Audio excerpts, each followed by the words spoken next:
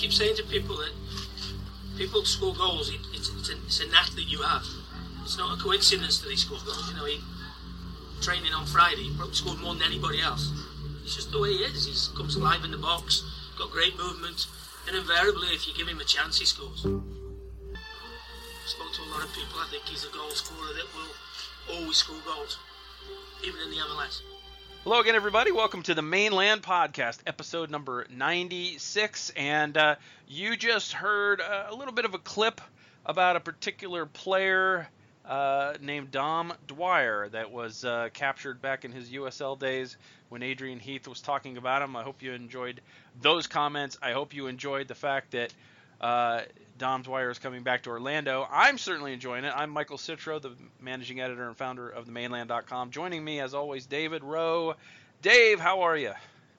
I'm having a Dom day during this Dom time, and I'm looking forward to a Dom week.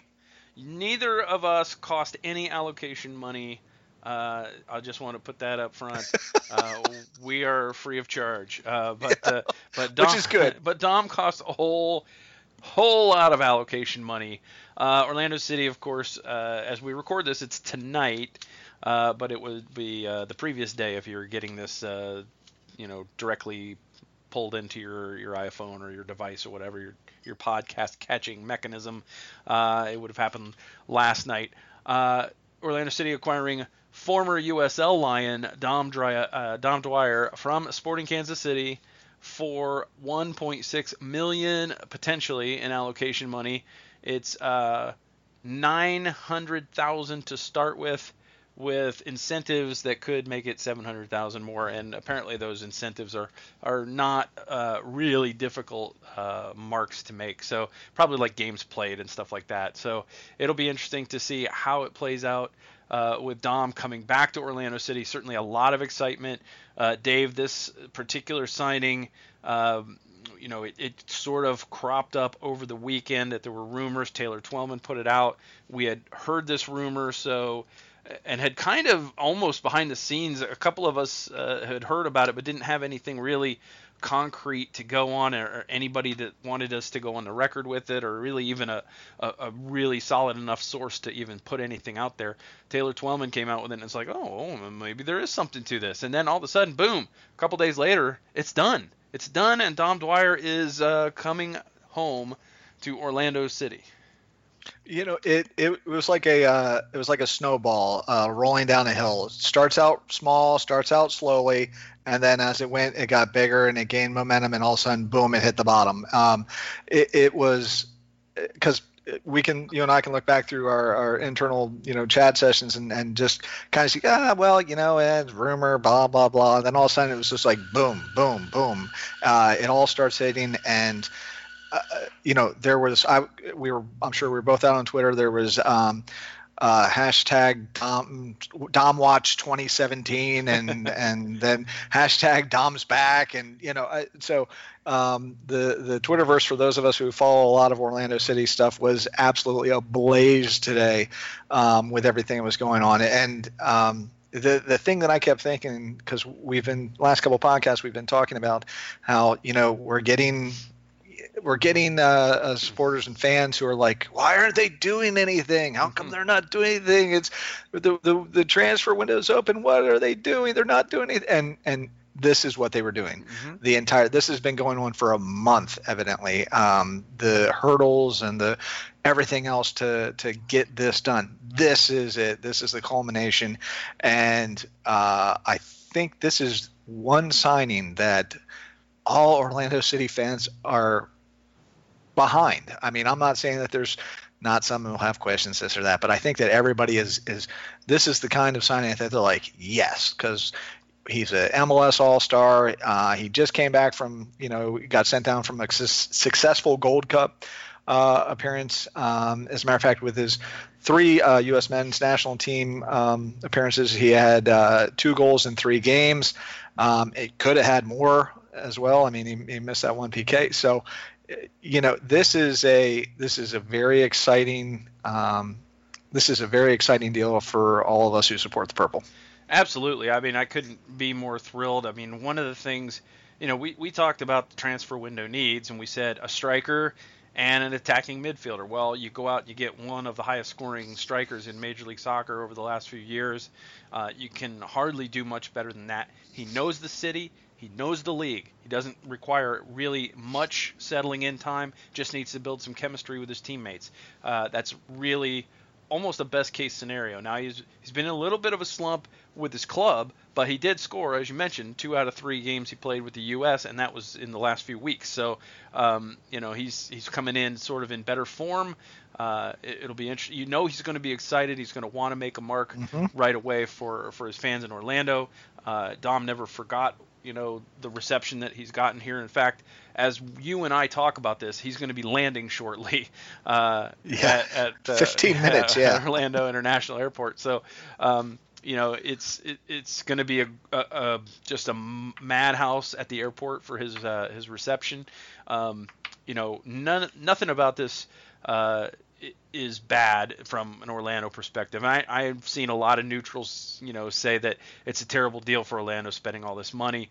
I would point to a 442 article recently that said that cash deals for allocation money between MLS sides rarely work out for the team that sells. There have been a few, instances where that's proven to be exceptions, but we saw it with Molino. It took us a long time to use money from the Molino deal, and this team was noticeably weaker offensively without Kevin Molino. So this hopefully will go a little ways toward fixing that, or at least hopefully a long ways toward fixing that. I still think another creative midfielder might need to be brought in, but I think also, if need be, you just slide Carlos Rivas back to the midfield, take out one of the defensive midfielders, and I think you've got a much more potent midfield to go along with the strike force that should be as good as any in the league.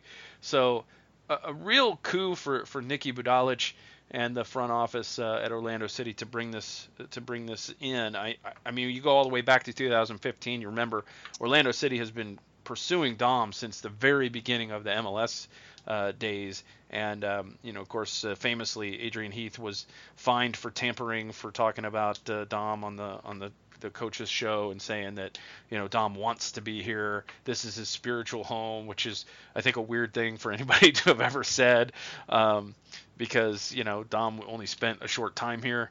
So just hearing it was his spiritual home was a kind of an odd thing to me to say. But he did say that the team would continue to try to pursue Dom, and of course that never went away. The fan base, I'm sure, has every time Flavio or any time Alex Leitao or any of the brass for Orlando City have appeared in public, I'm sure Orlando City fans have said, hey, we're going to be able to get Dom back here. And, they probably got sick of hearing it. But, it was always a thing where it was always, you always knew that anything's possible in life. But it just seemed like after 2015 that things kind of had soured and it was never going to happen. And then Adrian Heath leaves, is fired. And then you think, well, these are not the old Lions. We've turned the page. But, I am pretty proud because just about 2 years ago to the day, it was 4 days off actually, I threw out a tweet from the mainland account that said, former and future Orlando City Lion Dom Dwyer has just scored for Sporting Kansas City. So now I'm a prophet. So I'm pretty happy about that.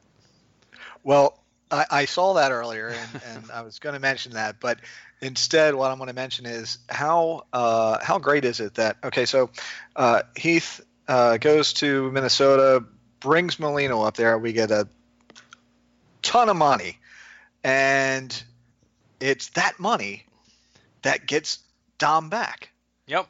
So Adrian Heath always said he would bring him back. Said he would bring him, and he did. It didn't do it the way that anybody thought. I mean, he had to go to Minnesota and then take Kevin with him and give us a bunch of money. But that money is a large portion of what got Dom back to Orlando City. And so it's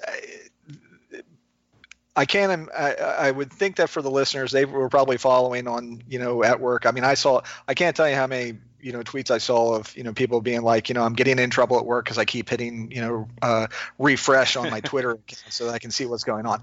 Yeah. And then internally for us, I mean, we're waiting. I mean, everybody's a buzz. So this is you and I have said before that that Christ seems to not do flashy signings. We get, Spector, and nobody knew who he was, and okay, he turned out good, and Sutter and Johnson, and these, we're not arguing that these were all good players and that they haven't improved Orlando's squad, especially on the defense. But this, even though we're not talking about a European guy or anything like that, although technically he is from Europe, but it's still, this feels splashy. I mean, we're talking about a lot of money on a guy who has recently been making noise. And I want to go back to his goal scoring. Okay, he was in a little bit of a slump for Sporting, but he had scored 5 goals so far this season. And the past couple seasons, he had scored at least 12 goals in each of those seasons. Mm-hmm. So I mean, he was scoring at a little over a half a goal per game in his time there, that's awesome. And then, you pointed to his time with the U.S. men's national team recently where, 2 out of 3 games he gets a goal. Well, that's a little bit more than half per game. So I think you're right. I think he comes in here. I think that he's going to be welcomed with ticker tape if we still had ticker tape. There's the crowd at the airport tonight in 8 minutes is going to be phenomenal. And whether he starts or comes off the bench for the next game, I don't think it matters. Whatever fans travel to Atlanta, he is going to get a raucous amount of appreciation. Mm-hmm. And I'm anxious to see what it looks like with him and Larin up top, because if we've like you said, we've lacked the attacking midfielder. If we're able to drop Rivas back and have him help feed the ball in, and occasionally send one over the goalpost as he's wont to do. Mm. But if you've got both Dom and Larin up front, one, we know that Dom can create his own chances and also create chances for others. Throw into that the fact that if they're both up there, and if one of them hits a shot and it bounces out, the other one is going to be there to tap it in. I mean, I think it's going to help Larin get back on the the scoring side, just because he'll have a little bit of assistance up there, and I think he's going to get some just from like I said, Dom shooting one in, it gets saved, and Larin cleans it up. I think it's going to help both.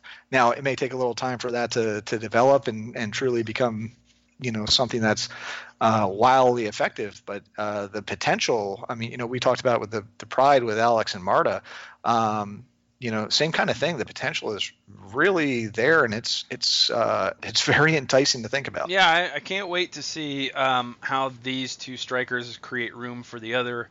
I think that it's certainly going to be helpful. I think Dom is definitely not a guy who's afraid to get into the box deeply.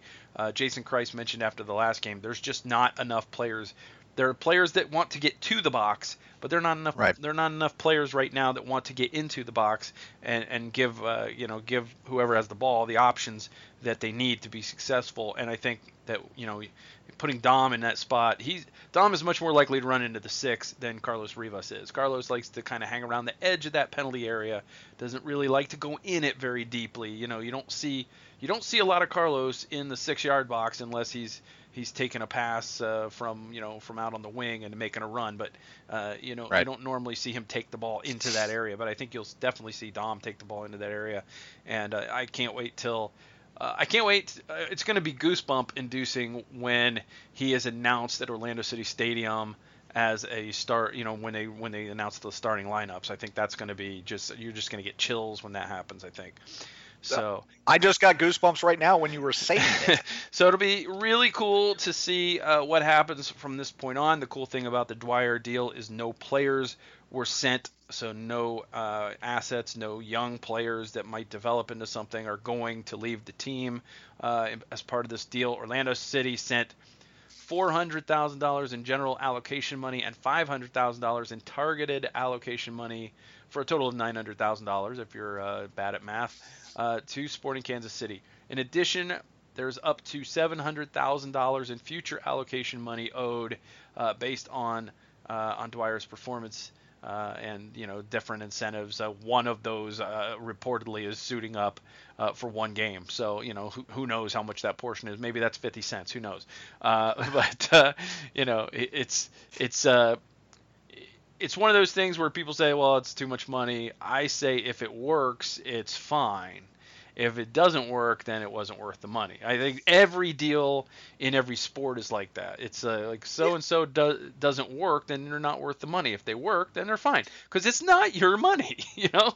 Right. Well, and that's kind of a duh statement. I mean, it is. Any, it's any, and this goes, forget sports. This goes in any business venture whatsoever. I mean, you have to take risks. This, of course, it's a risk, but it's a what they call a known risk. Okay, he's played with us before. He's produced. When he's been, at Sporting, and he's now produced for the U.S. men's national team. It's a known risk. Mm-hmm. I don't think it's not. We're not talking about a Michael goes to Las Vegas and gambles risk. We're talking this is a pretty good bet, and I feel pretty good about it. The other thing that people have brought up is, okay, well, his contract's only with the extension only through 2018. What happens after that? I've got to believe. I don't know for certain. I've got to believe that Orlando City has a plan for Dom going forward after that, given the amount of money that's spent. So, obviously details will be forthcoming on that as the days go by. But overall, this looks to me to be a really good deal for Orlando City. Yeah, Nicky Brodalic is already planning to sit down with Dom and discuss beyond 2018 with him in the next few days. That's going to take place. We've already heard from Goal.com, from Ivis. He says that a sizable offer will be made. I anticipate money will be not a problem because we have heard not one peep about any kind of contract discussions with the expiring contract of Kaká coming just in a few months. So and that's a lot of money. Yeah, so there should be plenty of money there. People say, well, what about Kyle Larin? What does this mean for Kyle Larin? The club has 2 option years left on Kyle's initial contract. That's not a problem. I think they will. I never expected him to leave before the end of this season. I definitely expect that the club will want to build his value back up after the slump and the DUI. I think they'll want to get that value back up before they sell. And if they have to sell down the road, well, it's pretty good that they just signed a 26-year-old striker who's proven in the league. So, they're kind of covered if he leaves, and then they can, worry about replacing him later. But I definitely don't see him leaving in this window, and unless, some team dangled an unbelievable amount of money, because the team will get more money for selling him at the end of this year than it would now. As just part of the Generation Adidas deal with MLS. So, barring something really weird, Kyle's going to be around. Yeah, he should be around this year, and I might even think now, after the DUI and everything, that next year might be a lock. And depending on how next season is going, it could be a situation of summer window or the full season next year. So I think Kyle's set for now. But of course, never say never, because it's always fluid and anything can happen. I mean, a week ago we didn't see this happening, and here it is.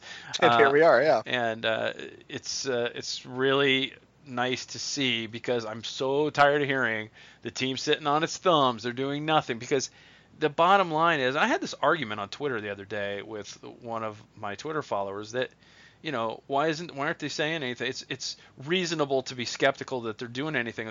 Why is it reasonable? They've signed players in every window since the team's been in existence. 2 summers ago, it was Mateos and Winter. One of those worked out, one of them didn't. Last year they brought in MPG, who did well last year, but didn't quite really carry that over consistently this year. But they went and got Luis Aha last year. They got some depth in at the time with Ambrose and Rocha, which they still have Rocha. So it's not that they don't go out and get players. They do. We had not seen them go out and get splashy players. I think Spector was maybe the splashiest signing they've made in the last couple of years, or basically since Kaká. Is probably Spector is the most flashy signing they've made since then. And they brought in some winners. Spector worked out, Sutter worked out. This team doesn't have a bad track record of adding pieces. I think it's easy to get bogged down in the last 2 months and not realize that the performances, by and large, this year have been better performances, even though the goals haven't been there. Well, and that's what they're addressing with this one. Real quick, I know that you meant Jose Aja, not Luis Aja. Yes, Jose Aja. I'm sorry. I think I was Thinking of Luis Gil, yeah. Well, no, I wasn't thinking of Luis Gil. He was still in my mind because I was talking about, or I was thinking about all of the signings, and he was in my mind, but I was like, well, no, he wasn't a summer, and then he was still there when I got to Jose Aja. So okay, it's not a book to a movie. You can't just start combining players into one people. So there's a lot of people that would like to combine Jose Aja and Luis Gil into one player, okay, fair enough. and then trade him. Jose gets a lot more hate than he probably should, and well, so does Gil. Oh, absolutely. So does Gil, because Gil has not performed badly after his first few games. I think he's been fine. He's just not been, anything to write home about. I mean, we got this last week, and how many people that I hear complain that Christian Higuita got taken off in the 90th minute, Dave, for Luis Gil?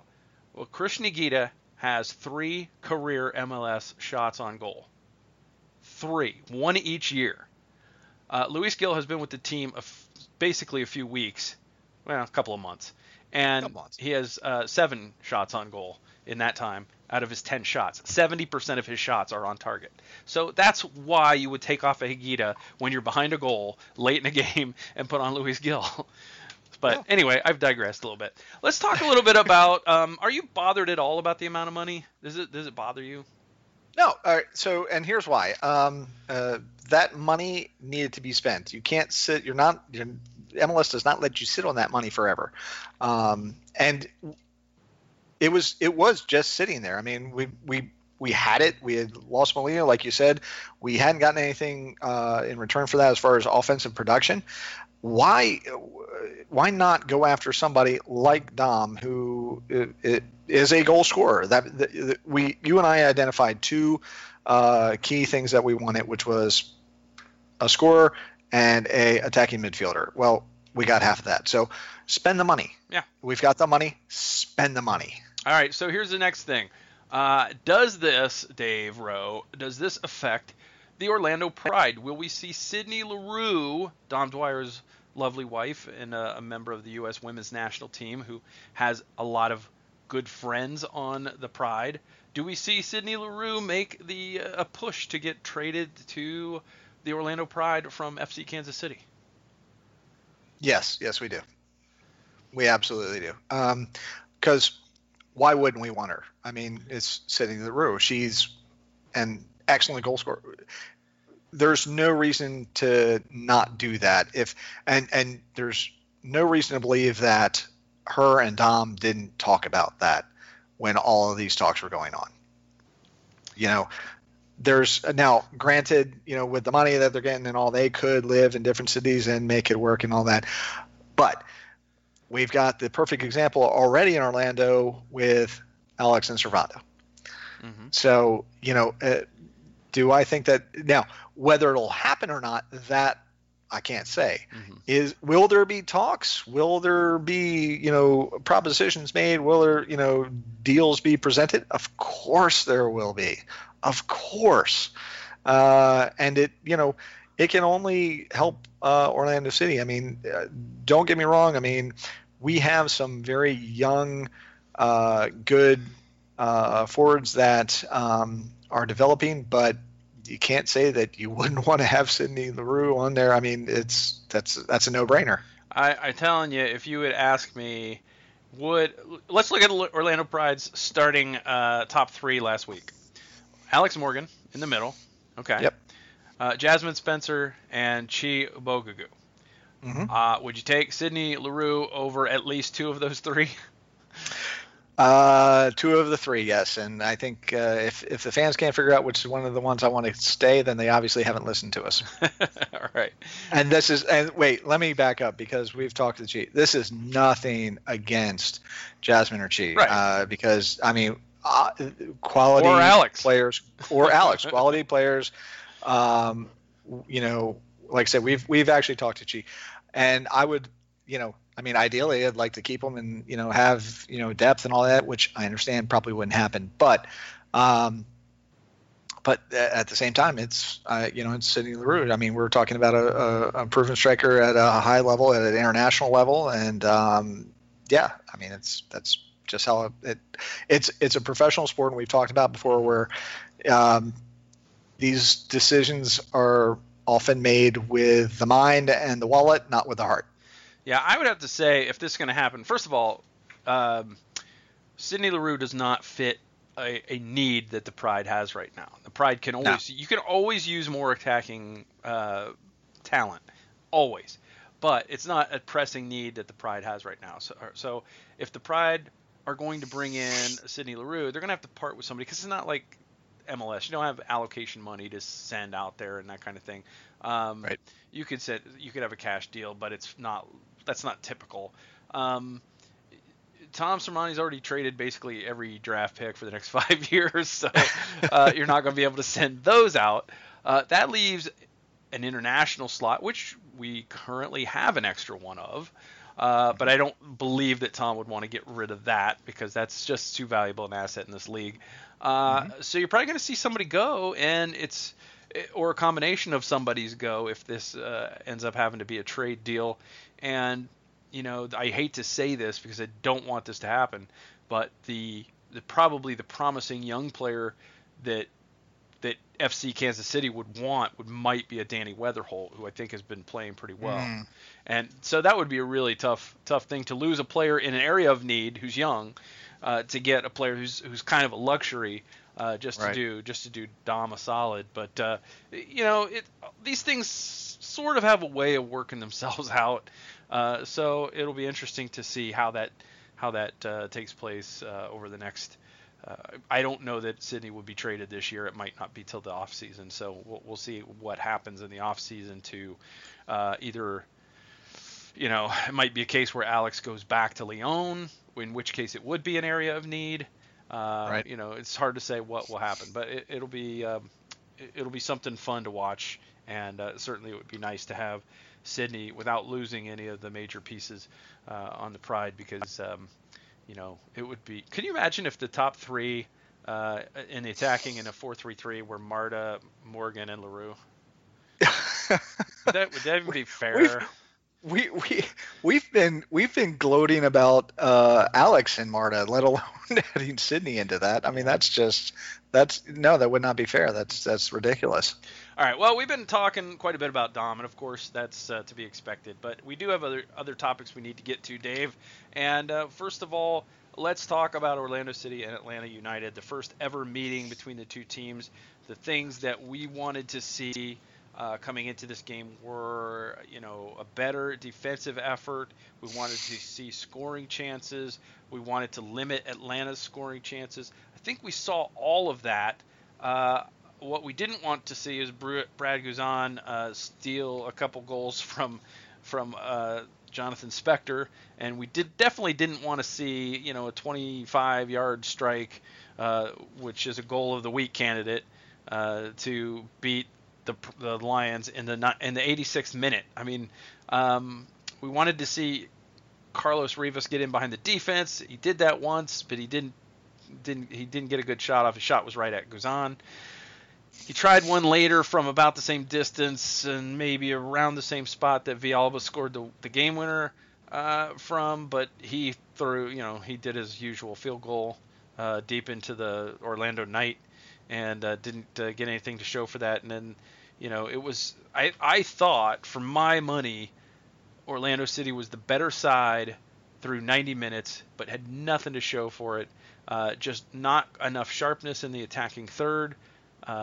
The thing about the 2 weeks off, the team looked like it had a lot of jump, a lot of energy, very high motor. I thought Kaká played fantastic, and for the most part, I think he could have passed a little better, but I think he took guys on, and he did get into dangerous spots, had 4 key passes, so he created scoring chances. So that's 9 scoring chances created in 2 games if you're tracking. And of course, Orlando has 2 losses in those games, unfortunately, because nobody's finishing them is the problem. And I thought he played really well. I thought a lot of the guys played well. They definitely weren't connecting on passes as sharply as they normally do. I think again that's the 2 weeks without a game.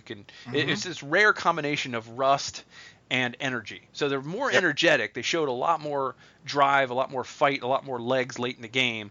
But they definitely didn't connect on as many passes as you'd expect, as many scoring chances as you'd expect. Some good chances for sure. And just not getting any luck, nothing past Brad Guzan. And then basically one of the very few times that anybody didn't step to a guy with the ball, it ends up in the net in the 86th minute, and Atlanta gets to leave with all 3 points. Yeah, you're absolutely right. There was everything that we hoped for, other than that one shot in the 86th minute. Everything that we hoped for happened. Except for the goal. Except for scoring goals. Yeah. But I mean, the defense was solid for 85 minutes. Kaká came back and played extremely well.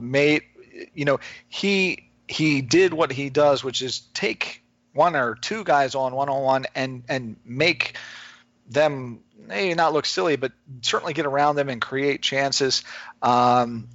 We fell back on the one thing that's been hurting us, for the last month and a half, 2 months, is those the scoring opportunities and taking advantage of the scoring opportunities. Mm-hmm. Now, chalk a lot of that up to Guzan having a great game. I mean,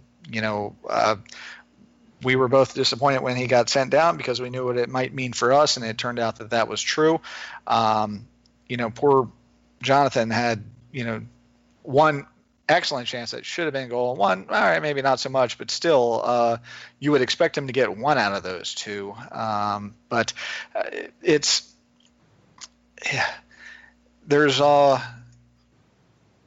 they did almost everything they could do to win that game, and probably should have won that game given the chances. But it just it wasn't meant to be. And I get what you're saying for the whole energy rust thing. Everybody, including Kaká, had a bigger engine that night. And what my hope is that going forward they're not too tired after that night, because we've got to play Atlanta again. But the other thing is, Hector's shot that won the game, it was a hell of a shot. I mean, there was, I don't think anybody's getting that one. That's no knock on Joe, because it was just one of those goals that's going to go in. Oh no, it was a screamer, and it was definitely worthy of being nominated for goal of the week, and of course Guzan is nominated for save of the week for getting down and getting Spector's header off the line. Yep. And I think too, maybe a Kyle Larin gets his head on that, maybe flicks it further toward the corner, and maybe it goes in. But it's, you tip your cap to him. I think that Orlando City was the better team, but they certainly didn't get the moment of magic that they needed, and Atlanta did. Right. So that was the main difference for me. I definitely think that a couple of guys could have played better. I didn't think it was a great game from Nocerino. I thought he was okay, but not great. I thought Will Johnson had actually quite a poor game. But everybody else, which is odd for Will. Yeah, it's a rarity. It's not normal for Will to have a game like he had, and of course he owned up to it with for trying to be a little too perfect at that late attempt that he had when he got into the box all alone. He knew he didn't have the speed to take it any closer, and he wanted to get something, and he said, I just shot it for the near top corner, and I had the keeper beat, but didn't get it on frame, and so he didn't make it. But I thought he also had a few lapses. I think he was a little bit culpable on the goal. He really wasn't guarding anybody on the throw in. And of course, everybody sees Jose Aja not step up, but nobody sees that the midfielders kind of let a dangerous player, go. Get behind him, yeah. And Jose is not the quickest guy, so if he steps up and the guy goes around him, what's he do? He's kind of damned if he does and damned if he doesn't. He could step up and hope that he gets help. I guess that's probably the right move in that situation, but it's a split second to really come up with a solution there. And the good news is, that's, like you said, that's a rarity for Johnson. So I don't think that's a not one time thing, but it's rare. So I think we can expect better from him on the next game. All right, so who was your man of the match for Orlando City? Well, it has to be Spector, just because of the chances that he had on goal, and I believe he led in clearances. He had overall a very solid performance. He was just unlucky that Guzan also was probably man of the match for those guys. So, it's going to have to be Jonathan. Yeah, Spector's a very good choice. I thought about him quite a bit. I thought Christian Nikita, returned to form defensively. He was a real stopper in the field. I thought that he did a good job of breaking up play. He didn't do a very good job moving forward. It's just not his game. The guy just doesn't have an offensive bone in his body. And, he had a couple of crosses that were just not even close. And, right. In situations where he had the ball in a pretty good amount of space, might have been able to get closer and just really ripped one on goal. I mean, you have to remember, he has 2 goals in MLS, even though he only has 3 shots in MLS on goal. He had 1 shot on goal last year. It was a goal. He had 1 shot on goal the year before last, and that was a goal also. So I think that he maybe doesn't take enough chances, or at least get them on frame enough. Right. But also Kaká played very well. I'm going to go with Scott Sutter as my man of the match. I thought Sutter played a really good job of kind of keeping the danger out of that flank. I thought he did a good job of getting forward and trying to get some crosses in, holding the ball and allowing guys to come into the play. For me, I thought he played really well, and so I certainly will never argue with somebody that says Spector, because he played really well too. But I'm going to give it mine to Sutter. So we split our votes this week. Also a good choice, though. Yeah, I mean, I can't argue with you either. So.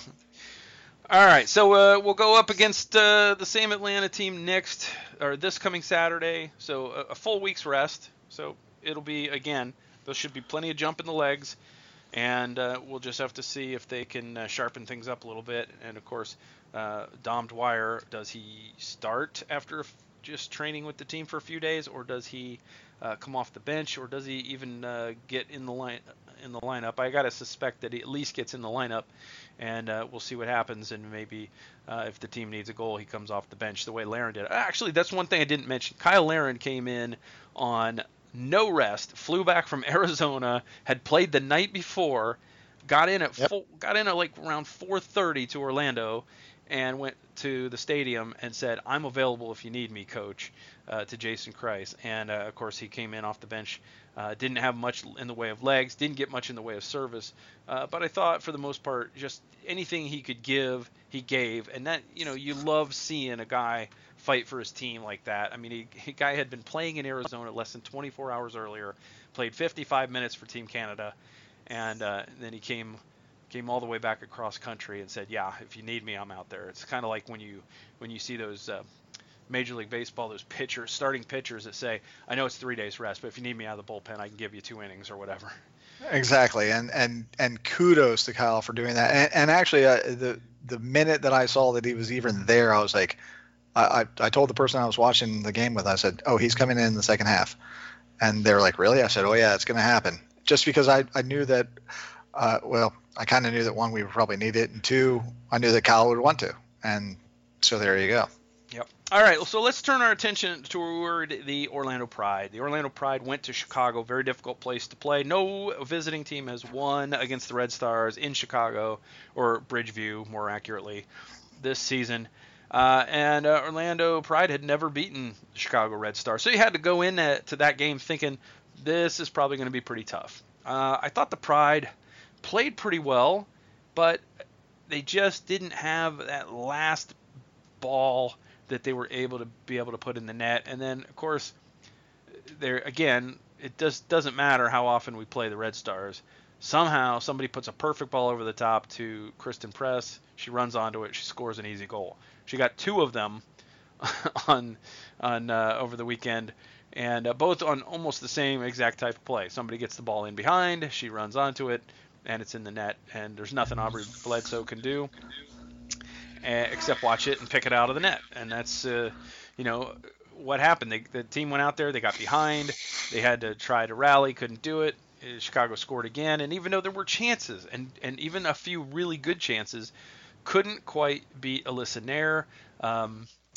Alex Morgan had a beautiful opportunity for a header, unfortunately headed it too close to Nair. Nair was able to make the save, and It was, which I think is up for Save of the Week on the NWSL site. Isn't it just like teams that play Orlando to just have ungodly saves and goals?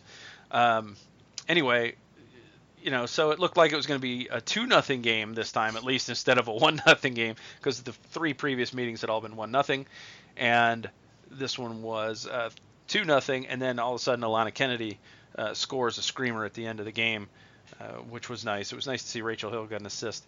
And it was a 2-1 final. Didn't get a last crack at goal to try to maybe salvage a draw out of the game. But Dave, what are your overall thoughts? I personally thought that going into Chicago probably was going to be a loss anyway. I thought the team showed a lot of fight and a lot of heart. They just, again, lacking that scoring ability. I thought they looked a little heavy-legged from the travel, and they didn't quite have that final ball. They lost too many balls in the box and around the top of the area. And again, they probably could have done better job of marking Kristen Press, but I think people have been saying that ever since Kristen Press came into the league. Well, and Kristen Press has had her fun with Orlando quite a few times. So I mean, it's not really a big surprise there. But sometimes you just there's that team that you run into for a little while when you're new, and you can't seem to get over the hump. And for us, it seems to be the Chicago Red Stars. And I'm not saying that it's not going to happen at some point. I think obviously we're gonna beat them at some point, and it will be a glorious day. It wasn't going to be this time, evidently.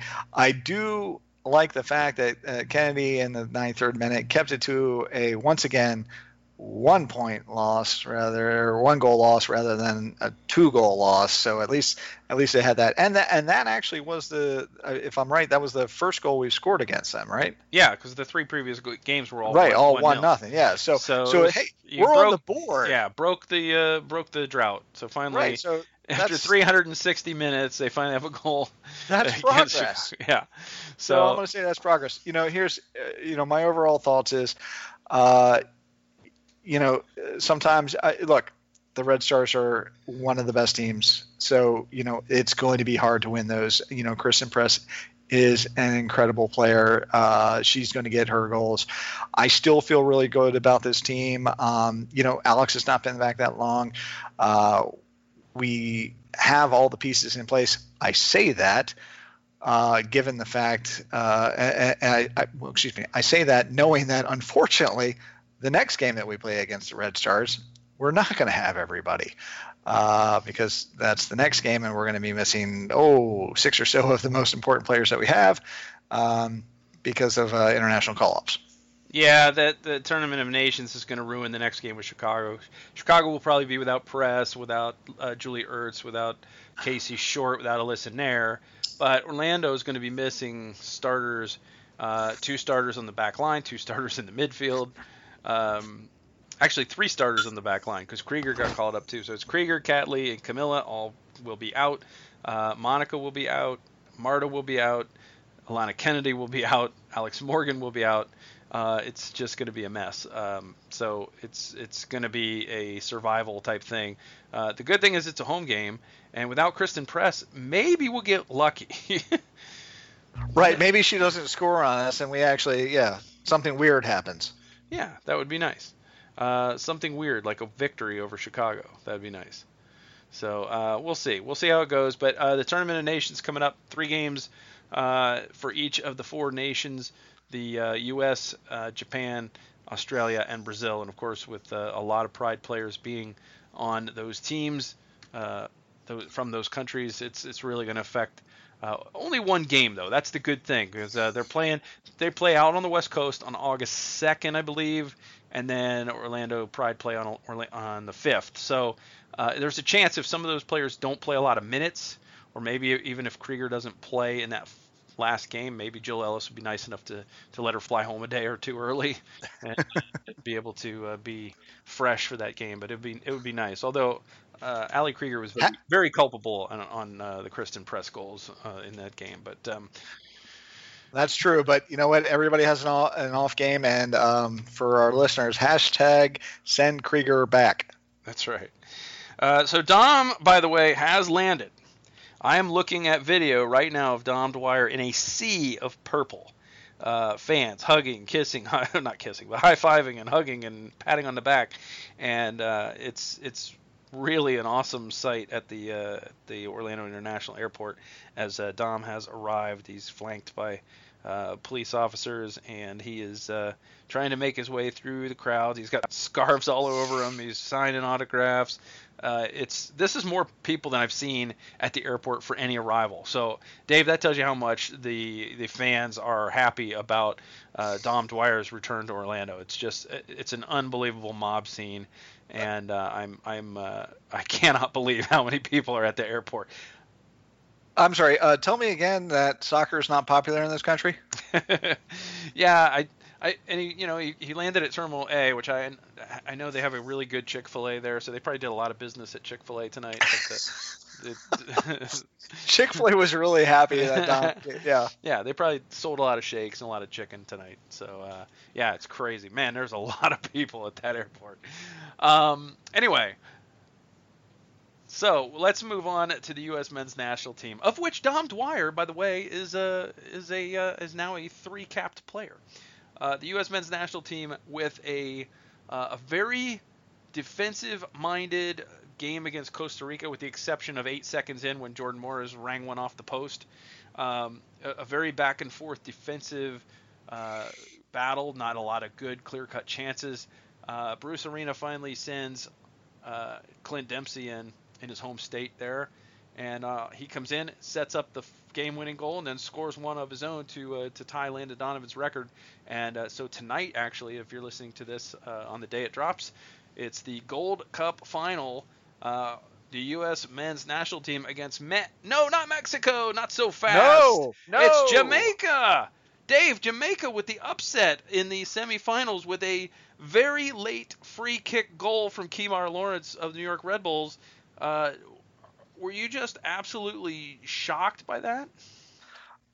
Shocked and pleased. Well, I got mixed feelings on that because I always love beating El Tribe, but yeah, that was quite the shocker. Look, doesn't matter. All I care about is we're in the finals. We've got the chance to win the Gold Cup, and for me, it's a way for the U.S. to make a statement. It's not that we're not talking about U.S. qualifying. We're not talking about anything about that, but it still is Bruce Arena putting his stamp on this team, saying, "Here, we are here to win now, and this is what we're doing." So, since Bruce has got there, and correct me if I'm wrong, have we actually lost a match? No. Second stint. We've had some Bruce draws. Arena, yes. But second stint, Bruce is unbeaten with the U.S. men's national team. It's good to see the U.S. get in. Obviously, with the Gold Cup, even if you don't send your best team, the minimum you expect is an appearance in the final. So they've got that. They were playing terribly throughout this tournament and still skating by. They finally put together a good performance against Costa Rica in the semifinal after surviving El Salvador and their biting and purple nurple tactics in the quarterfinals. They went into the semis and put together their best performance so far. And really, like I said, they almost scored within the first 10 seconds of the game. They end up settling into the defensive struggle that we expected with Costa Rica with their 5-man back line, and weren't getting a lot of shot chances off. And they put in Clint, and he just completely turned the game around with one run. He took the ball in traffic, made a beautiful spin move, beat 3 guys off the dribble through, and sent in a beautiful through ball for Josie. Josie just had to find a hole in goalkeeper Patrick Pemberton, who was coming off his line, and Josie was able to get it through him and into the net to make it 1-0. And then a sweet and very crafty free kick from Dom to curl it around the wall low, where Pemberton was slow to react and was able to sneak it inside the post. So he gets to tie Landon Donovan with his 57th goal for the United States. And the U.S. moves on. Jamaica's win was very impressive, very unexpected. Andre Blake is going to make things very difficult on the U.S. because he's probably been the best player in the tournament so far. Jamaica's goalkeeper, who you may know from Philadelphia Union. He really was the only reason Jamaica was in the game against Mexico, and then of course Jamaica was able to squeeze out that late goal on a free kick, which the goalkeeper picked up so late that he couldn't even make an attempt at it. Once it got over and around the wall, all he could do was hope that it went high, and it did not. It snuck in under the bar, and Kemar Lawrence gives Jamaica its second straight appearance, second all-time and second straight appearance in the final. So this is a rematch of 2015. Dave, you might remember Jamaica knocked the U.S. out of the Gold Cup in the semifinals. So rare time that the U.S. was not able to reach the final. So this is a little bit of payback maybe tonight. True. Well, different coach, different time. Looking back at the game, Deuce obviously came in, like you said, changed the entire tenor of the game. I mean, he was a super sub that night, which at this point in the career, that may be who he is. And if that's what he is, he's the kind of guy I think that is going to be okay with that. If he's the one that has to come in and late and create those chances, I think he's good with that, especially if it, I don't know, tonight gets him the goal scoring record. I'm just saying. Like you said, that pass to Josie was excellent. The free kick was the free kick of an experienced veteran international player who looked at where he was, where the wall was, where the goalkeeper was, and put it exactly where it needed to go. So a testament to him doing that. The thing that I found funny and I want to mention is if you were watching that game and if you were listening to the commentary, of course Landon is commenting, and after he scored that goal, he goes, "That was a great goal. Hey, how about this? Don't score anymore, and we'll share that record." And I'm sure, I know that Landon is joking about that. I know that he knows that he's still going to go for more, but I just found it funny. Jamaica, hey, you know what? Give it to them. I mean, they've been on fire in the last couple of years. I mean, they're stepping up. For whatever reason, here's the reason. We haven't lost. Since Bruce came back, we haven't lost. We've had draws, we've had wins. And, he sent guys down, he brought guys up, which I'm going to address in just a second. But I think that he is playing to win. The biggest difference that I noted mentally earlier was in this Gold Cup, he's had different players come in at different times. And, yes, sometimes we skated by. In the past with Klinsmann, that was because he was trying different guys in different places that they are not used to playing. Mm-hmm. This time, it's been Bruce bringing in different people to the places that they do play in, so the positions that they do play in, and seeing who he can develop, seeing what he has. So it's more looking at what do I have as far as depth and all that. I know what I've got for some of the senior players. I mean, we haven't seen, Pulisic because he knows what he has there. Sure. We've talked about this before. 27 of the exactly. 27 of the 29 players have gotten a start, I believe, in this Gold Cup that have been called in during the course of this tournament. So Bruce has seen what he's got for Russia. He's seen what he got. He sees a little bit about what he's got for the future. Sees what he's got for depth. So it's all good. And hopefully the U.S. will go on and beat Jamaica and get revenge and win the Gold Cup tonight. That's all we can hope for. Yep.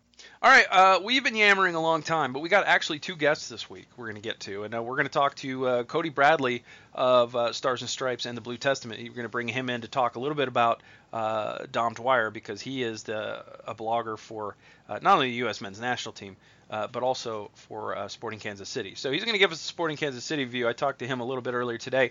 And after that, we're going to talk to our friend Eric Quintana about the upcoming Orlando City-Atlanta United rematch, and a little bit about the game last Friday, a little bit about the game coming up on Saturday, and a few more things. We're going to get to our guests right after this.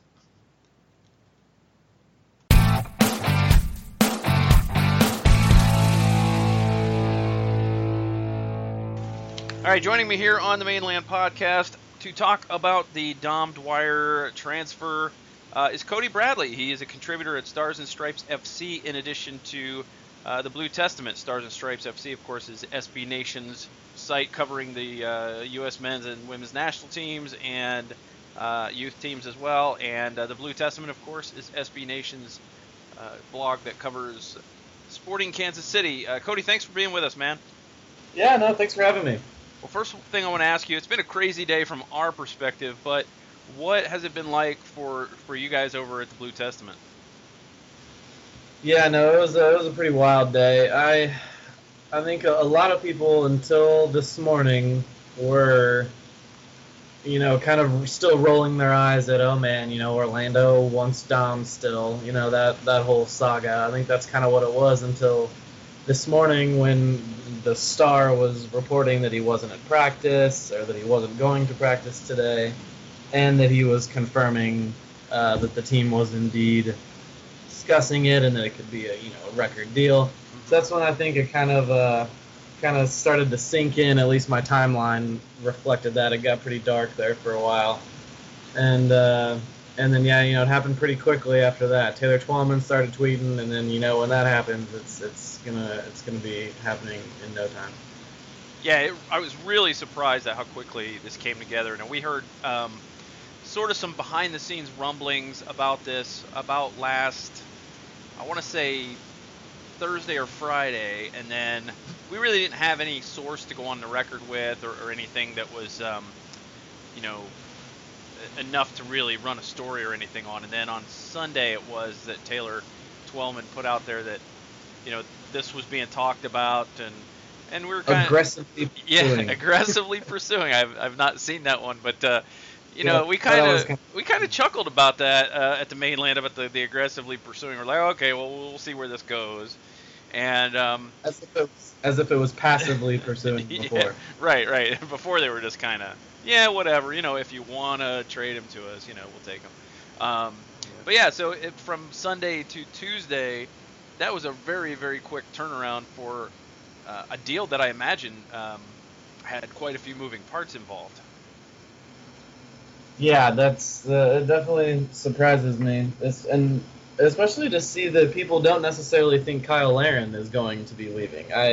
When I saw how quickly this was moving, I thought maybe we were going to see Kyle Larin exiting and going overseas, and that's why all this was happening. But now it's looking like people are trying to figure out how they're going to play together. Yeah, the interesting thing is I think that a lot of people don't realize that Kyle's still got 2 option years on his contract, on his initial contract. I would imagine that, and also that the team will get a lot higher percentage of any transfer fee if they wait till the end of the year to sell. So I wasn't thinking that Larin was going anywhere in this particular window, and especially since he's coming off the DUI and a couple of months where he really hasn't been effective, and we really haven't seen yet how he's going to respond, from the DUI, because he hasn't scored since he's been back, the couple of games he's been back. It's been an interesting kind of thing to sit back and watch all the speculation. Well, what's this mean for Kyle Larin, and what's going to happen? And from my perspective, it was just about what are they going to give up to get Dom? I know it's going to be probably more than what Kevin Molino fetched on the market. How are Sporting Kansas City fans feeling about the deal overall, and how are they feeling about losing Dom? Well, it's just, man, I mean, it's tough. Like Dom's a fan favorite. No matter, he would get people frustrated a lot of times. He's a streaky player, but he's just so Kansas City. He did so much. His antics on the field. We loved how much he annoys center backs, and his family that he started here is people like they're the celebrity couple of the city basically, and it's just it hurts to see him go. Like, it really does. He's our boy. I mean, we drafted him and brought him up, saw him turn into a man and become an American, and all of this. So that part definitely sucks, but there's optimism about what Trader Pete, as he's known around here, can do with such a hefty amount of allocation money, or Garber bucks, or Monopoly money, whatever you want to call it. Yeah, I have a theory that nobody at the league office really tracks this, and it's just all made up. So you just basically do whatever you want and just say, yeah, we'll give you $500,000 in allocation money. Okay. And then it's just like so nobody ever collects. If Sporting like whip out, $3 million in allocation money over the next couple of years, then we'll know that no one's actually keeping track. Exactly. Well, I get what you're saying, because we kind of felt that way when Kevin Molino left, because he was an original Orlando City Lion from the first year the team played in the USL here. So he was here for 4 years on the USL and then 2 years in MLS. And, we saw him overcome the knee injury his first year of MLS and have a really good season last year. And it looked like he was poised to have a big career here. And then he asked for more money. He got offered more money, but he asked for much more than he was offered, and then it sort of asked for a trade, and then next thing you knew, he was going to Minnesota, and we were all like, what? I think this move made a little sense because Adrian Heath went to Minnesota, and I think this move makes a little bit of sense because Dom played here in 2013 and was part of that championship team here in Orlando, where basically the team said, please, Sporting, please let us have him for the championship game. And all he did was come in and score 4 goals in a 7-4 championship game victory. Quite a year for Dom in 2013 in that he scored in MLS, USL, MLS playoffs, USL playoffs, CONCACAF Champions League, US Open Cup, and even in a friendly against Fluminense. So Yeah. I think it's safe to say no other player has ever done all of that in 1 year. Yeah, well, no, not to give you guys firepower to, talk crap the next time we face each other, but that is definitely an added dimension to why this is, annoying, more so annoying to fans, is that he is going back to this team where we had to listen to the fans claim all the time that he wanted to be there and. All that, and so it does, and like having to see the welcome home Dom, that's you can imagine that can be pretty annoying to us after, drafting him and seeing him turn into a man, and then he goes somewhere to a team that he played with for like a month or two, so we have to see welcome home. That's kind of annoying, but so it definitely is an added dimension to why it hurts. But I can't help but think that that's definitely maybe not overpaying for him, because we don't know what they're going to pay him, but that is definitely just, it seems to be too good of a deal to pass up, especially when it's been reported that they were working on an extension for a while, and Kansas City is used to players in all sports falling in love with the city and saying things like, they'll stay here, it's not about money, things like that. Mm-hmm. And there was really none of that from Dom. Not that there should be, not hating on him at all for that, but it's just he didn't necessarily seem to want to be here, which a lot of fans in Kansas City are used to seeing. Mm-hmm. Yeah, I could totally get that, and I totally get what you're saying, because from your perspective, this was home in Kansas City, and you're seeing this, like you said, this team that was a minor league team that had him for a month and a half, 2 months or whatever, and said, and they're saying welcome home, and right. It's just because I think in many respects. He's certainly one of the larger figures, one of the legends, if you will, of Sporting Kansas City. But in a lot of respects too, he's one of the legendary figures of Orlando City, although obviously at a much different level. So I fully understand it. There's no hate there. That would be the hashtag around here too if that were the case. Yeah, I'm sure that it probably irks some folks there, especially after the Adrian Heath remarks in 2015, and I think we had a little fun with it, with some hashtags and having some fun with it, and the whole right. a very odd spiritual home remark that Adrian Heath we still use that constantly. So that's a meme here still for sure.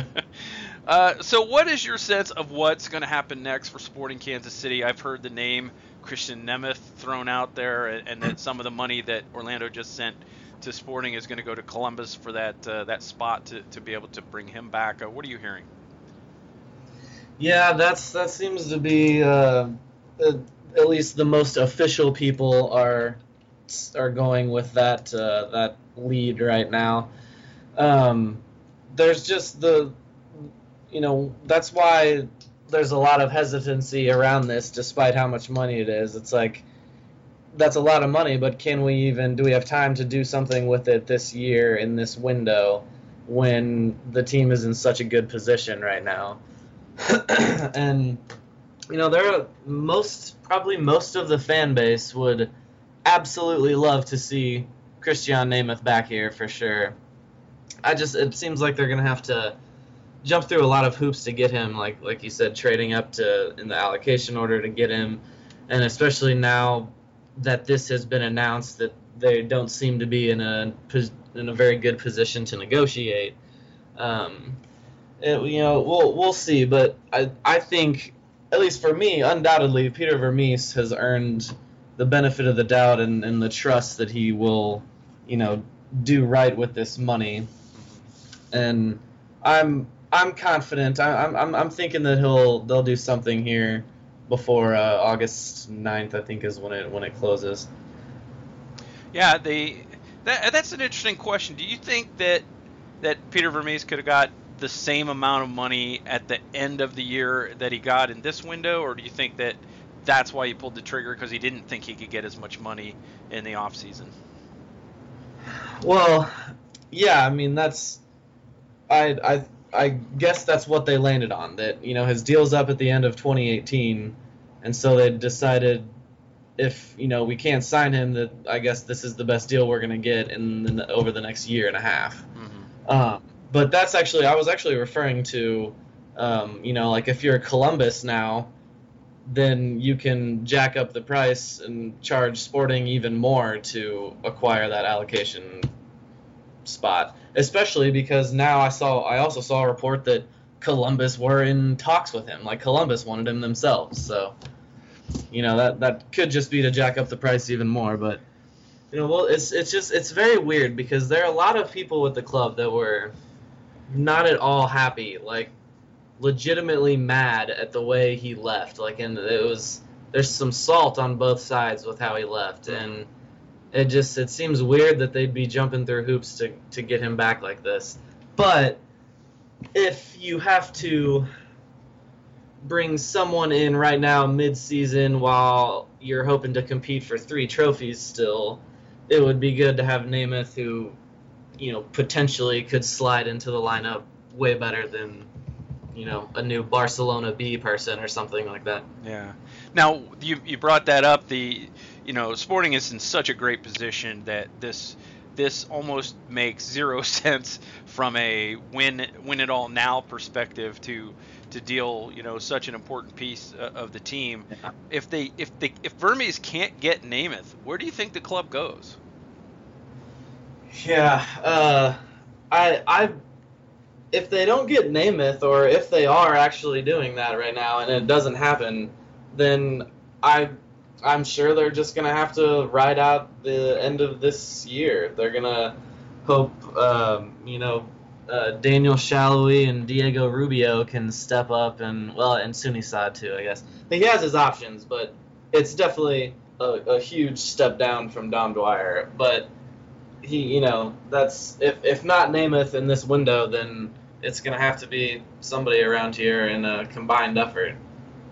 Well, we at least, you can give Orlando City credit for showing you guys that Latif Blessing could score goals.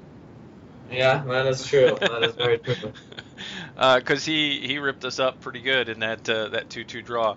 Yeah, he also didn't look too good himself in other parts of that. Yeah, maybe so. That's fair. I think he's learning to cut the diving out. He's just a kid, though. You got to give him some slack. Yeah, we've lived through those similar growing pains with young players too. So it's something that, especially young players from certain other countries where that's fairly commonplace. So it's annoying, and you have to kind of just wait for them to grow out of it. But it's a frustrating wait. So what is it about Dom, do you think, that really makes him I mean, I guess fans always like the goal scorers, but what is it about Dom specifically do you think that people really latch on to? Because he's been a fan favorite here, he's been a fan favorite there. He's obviously captured the imagination of the country with his start with the U.S. men's national team. Oh, it's a combination of many things. It's his pretty face, it's his pretty smile, it is his pretty wife and his pretty child, another thing. But it's just like you said, they like the goal scorers, but Dom just has that personality, that he will always love to talk and joke in front of cameras and in front of anyone, and he's got the personality that people will latch onto. That's for sure. Now, is Dom's kid already considered a homegrown for Sporting Kansas City, or is that still? Yeah, man, we need to cap tie him before they leave the area, before Sydney can get a deal with Orlando. Speaking of that, I know that Sporting doesn't own FCKC, but do you think that that's a likelihood that Sydney will try to make a move to the Pride? I mean, yeah, like I have to assume that it's like a for sure thing that's gonna happen. Like they made it happen here. They, not necessarily jumped through hoops, but did some work to get it happen, like make it happen here. And yeah, I mean with Cassius the new baby boy, I think they're all gonna have to be together there in Orlando.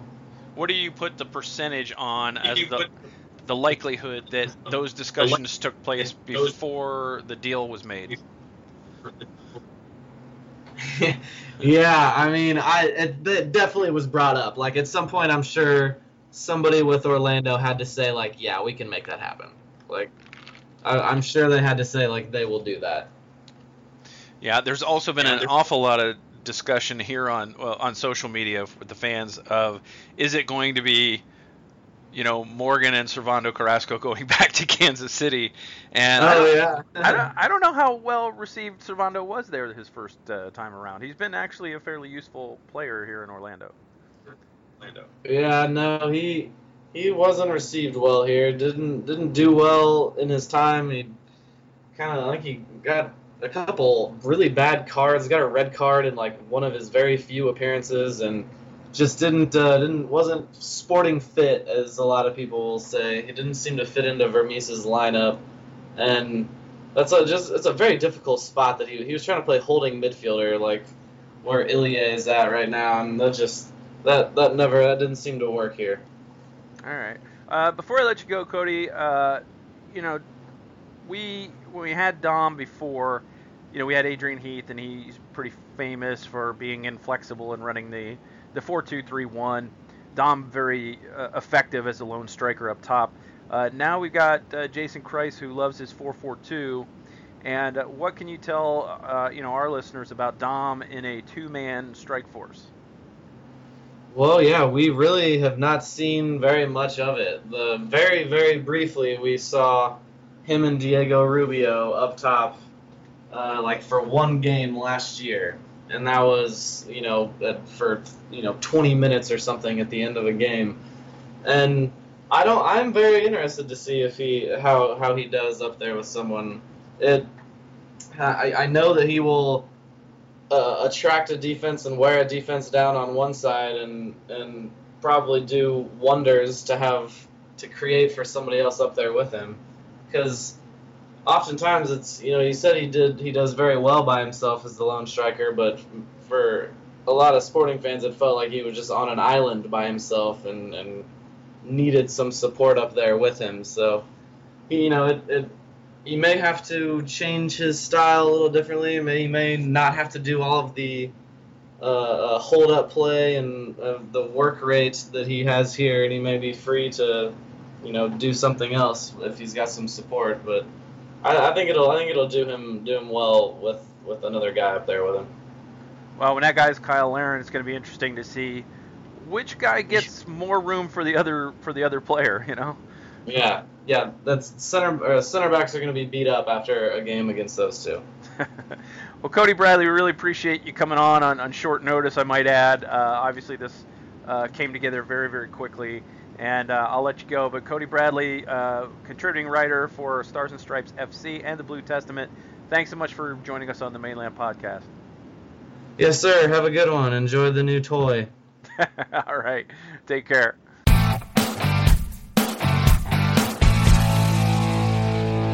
All right, joining us here back-to-back weeks. We have the same guest on back-to-back weeks. I don't think this has ever happened before. We are happy to welcome back with us Eric Quintana, the host of the Mouths of the South podcast, and also a contributor at Dirty South Soccer, the SB Nation site covering Atlanta United. Eric, have you been in a gloating mood all week? Oh, it feels so good to talk to you guys this week after a great win. After such a heartbreaking win for you guys, I'm sure. It just feels I'm on cloud nine right now. I haven't heard any of the old Orlando City fans that mock me on podcasts. I haven't heard from them this week, so I'm excited. I have to ask you. I wanted to start off by just asking a very simple question. Why is Brad Guzan such a hater on Jonathan Spector? I don't know, but there were a lot of doubters when it came to him, and when what Atlanta's decision was and getting him and using an allocation spot, but at least that one game it paid off. And look, if that's all it takes, look, if nothing else went well this season, if we beat you guys all 3 times, I'm fine with it. And he was a big piece as to why we won. And I mean, I can't say everything I was worried about Brad Guzan in terms of distribution. He was fine with. I'm not going to say he's great, or that I'm convinced that he's going to be a great distributor of the ball, especially with the ball at his feet. But in terms of saves, I knew he was a better shot stopper than Can, and he proved it. I think the one thing Can was missing was those special save moments in games, and he just never had that opportunity, or really took it upon himself to take that opportunity, I guess. And Guzan, you saw at least twice against Orlando City that he was able to create those moments. Now, Eric, you guys usually are pretty prolific scorers. Obviously, Orlando City went into that game trying to keep that number down and hopefully score something ourselves. As you just mentioned, Guzan kept us out of the net.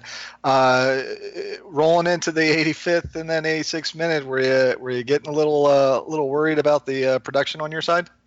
Honestly, I was more concerned with an Atlanta moment, in the sense that we would give up the point, I guess. In the final minutes, and then of course we scored and everything was good. But yeah, I mean, we looked like a team that hadn't played in 2 weeks. We looked sloppy. Almiron didn't have his best game. Tito Villalba, I criticize him a lot. I'm not criticizing him anymore for the rest of the year.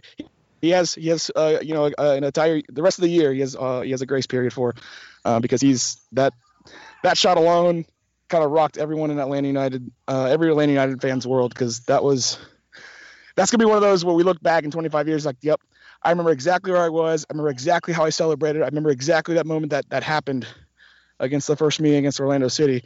He's going to be memorialized for that shot, for the celebration. And in a game that, we really struggled with. Look, in all honesty, I thought Orlando City should have won that game, because Atlanta United struggled to really get a sense of cohesion, really get consistency in terms of getting the ball into the attacking side of the field.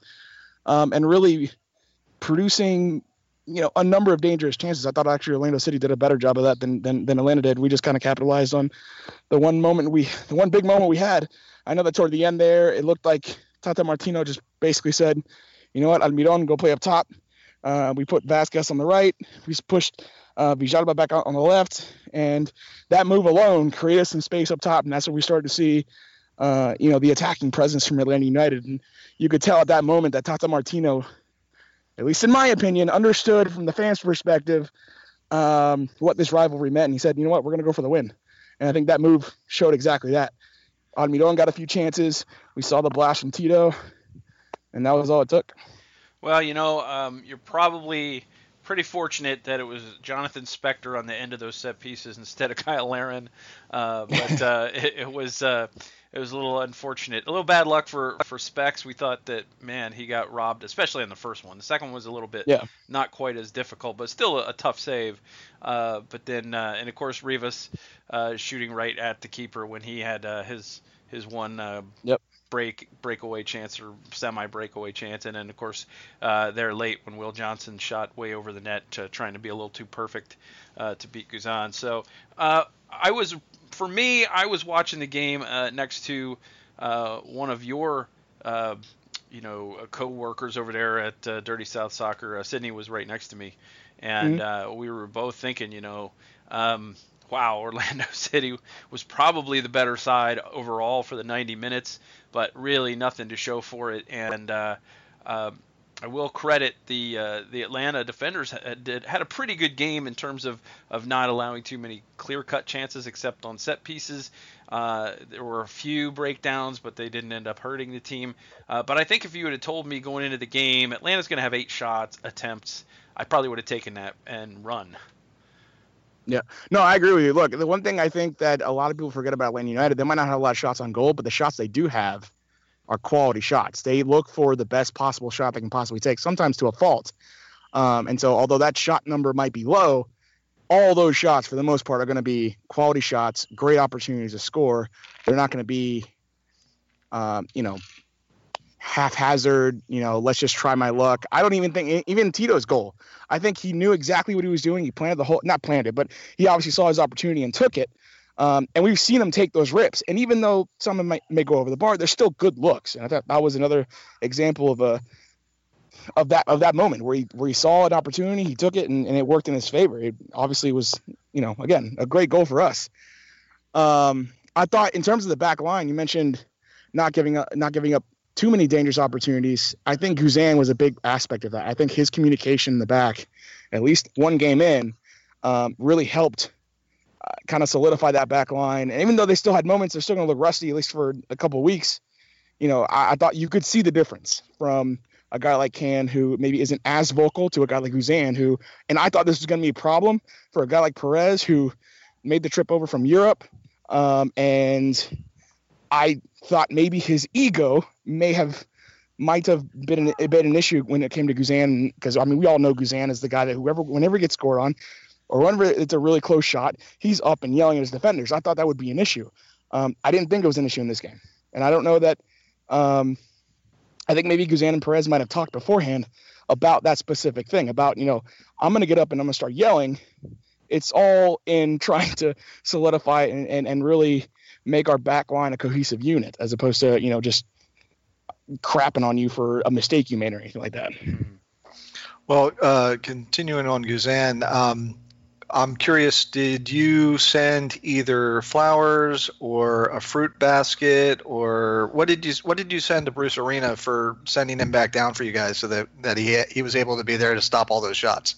Oh, I blew him a kiss on the TV. That's what I did, because I honestly don't know if I expected that. Just because of I don't know. I don't really know what to make of this Gold Cup tournament, but I don't know if I expected him to get sent down. I know that Tata Martino loved the fact that he got sent down. I know Atlanta United fans love the fact that he got sent down. We all expect him to be back after the Gold Cup, fully completed. Mm-hmm. And thankfully we got him back. And I thought, again, he was a major difference. No knock on Can. And let's not forget, Can himself is injured. He's injured for, I want to say, 6 more weeks. So you're looking at Rainish, who has played 1 full game, hasn't had a lot of that first team opportunity, throughout the season. Whereas Guzan, look, you can expect him as a national team keeper. You can expect him to go into a game not super familiarized with his back line, at least to the extent that he would with a club team, and perform well. He does that with the national team all the time for the most part. And this is just another example of that. It's almost the exact same scenario, except he's almost never played with a guy like Perez, or I'm not gonna say almost never. He's never played with a guy like Perez. I want to say he's never played with a guy he was never played with Mears or Walks. I think he's actually has played with Parkhurst and Garza. But you get what I mean. Yeah. Now, Eric, what do you think the teams will try to do differently on Saturday, having seen each other already? What do you think Orlando needs to do better, and what do you think Atlanta needs to do better in this second meeting? Well, I know that Orlando's going to start Kyle Larin and Dom Dwyer. At least I would. That's not look, that's the one thing that was missing. It was quality finishing, and I think that both Kyle Larin and Dom Dwyer, that's what they do. They finish balls. They're quality finishers. They have a knack for goal. And adding a guy like Dom Dwyer, that scares the bejesus out of me, because he just does. That's what he does. He finds the goal. He finds ways to score, and that's something that Atlanta United, when they face players like that, they sometimes struggle with. They sometimes have a problem covering those guys, making sure they're on their P's and Q's when it comes to marking him. And you had him in next to a guy like Kyle Larin, and who knows what the hell could happen against United. Were you surprised were you surprised to see that Larin played less than 24 hours after playing for Canada out in Arizona? No, look, I think both coaches lied in saying that they don't know, or that this game isn't a rival. I think they both try to downplay it in case they lost. Honestly, because a smart coach in a game that coming back after a 2-week break, that really let's look at the facts. This game against Atlanta United only means something in the grand scope of the season to Atlanta and Orlando fans. Losing last week really is not the end of the world for Orlando. It wouldn't have been the end of the world for Atlanta. But for the fans, it was, or at least for a week, is kind of the end of the world, is the greatest thing that ever happened. So I'm not surprised. I thought that him playing was acknowledging that this was a rivalry game, that this was a game that meant something, at least to the fans. And I would have done the same thing. I would have brought him back and played him in the same way that he was played. That's not surprising at all. All right, sorry to interrupt you. I didn't mean to cut off your train of thought. What does Atlanta need to do better this week? Hopefully spend some more time together on the training ground, because it just looked a little. I mean, Almiron looked like he had one of his worst games. Not one of his, one of the worst games he's had since coming to Atlanta. He didn't look all there. I think having Martinez hopefully back is going to be a big deal, because he just changes the overall look of the attack. He's that dynamic guy that makes everyone else work harder, that changes the mindset of everyone else. Tito up top, honestly, in my opinion, doesn't work. I think he's a winger. I think he's a second striker, but him up top pretty much by himself is a no-go for Tito. I know he scored, but again, if you look at the adjustments they made in those last 10 minutes, he's on the left, and he crosses over into the middle like many times he's done before, and blasts one into the upper 90. And that's great. I'm not taking anything away from what he did, but I mean, he does that stuff on the wing. What he does in the middle of the field is run on the long balls, and he uses his speed to his advantage in those situations. Martinez in the middle up top by himself is much more dynamic. He can dribble in tight spaces. He can take a defender 1v1. That's not something Tito can do, and I think that's what was missing against Orlando City. It was a surprise to us. We didn't realize he was going to be. Otherwise, I would have said it on the podcast, because I don't really hold back. We were shocked that he wasn't playing, and we found out a couple hours. I mean, same time everyone else found out. Yeah. Well, it sounds like you're buying into this being a rivalry. I know, like you said, the coaches might be downplaying it. Orlando fans may not be quite ready to say so, just because since we lost, you don't want to give it any due credit. But what are you hearing on your side? Is it a confirmed rivalry for you guys? It's for us. I mean, the only other team that we really could consider a rival, and it's because we lost them twice now, is DC United. Everyone else, New York maybe in the future, but I just look, Orlando is the team we hate right now.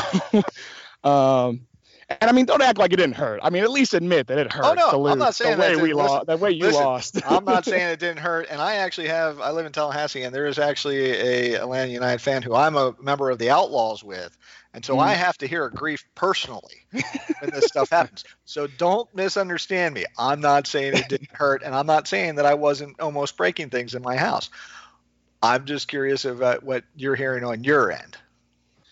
I mean, I am hearing we are here. I mean, we treat it as if we just beat our rival, regardless of how the Orlando fans takes it or not. It's we treat it like we just, like we're Boston. We just beat the Yankees. And hey, I think that's you ever call us the Yankees again, I'm gonna have to come up there. No. I'm not. That's just an example. I'm not calling you guys the Yankees. Okay. All right.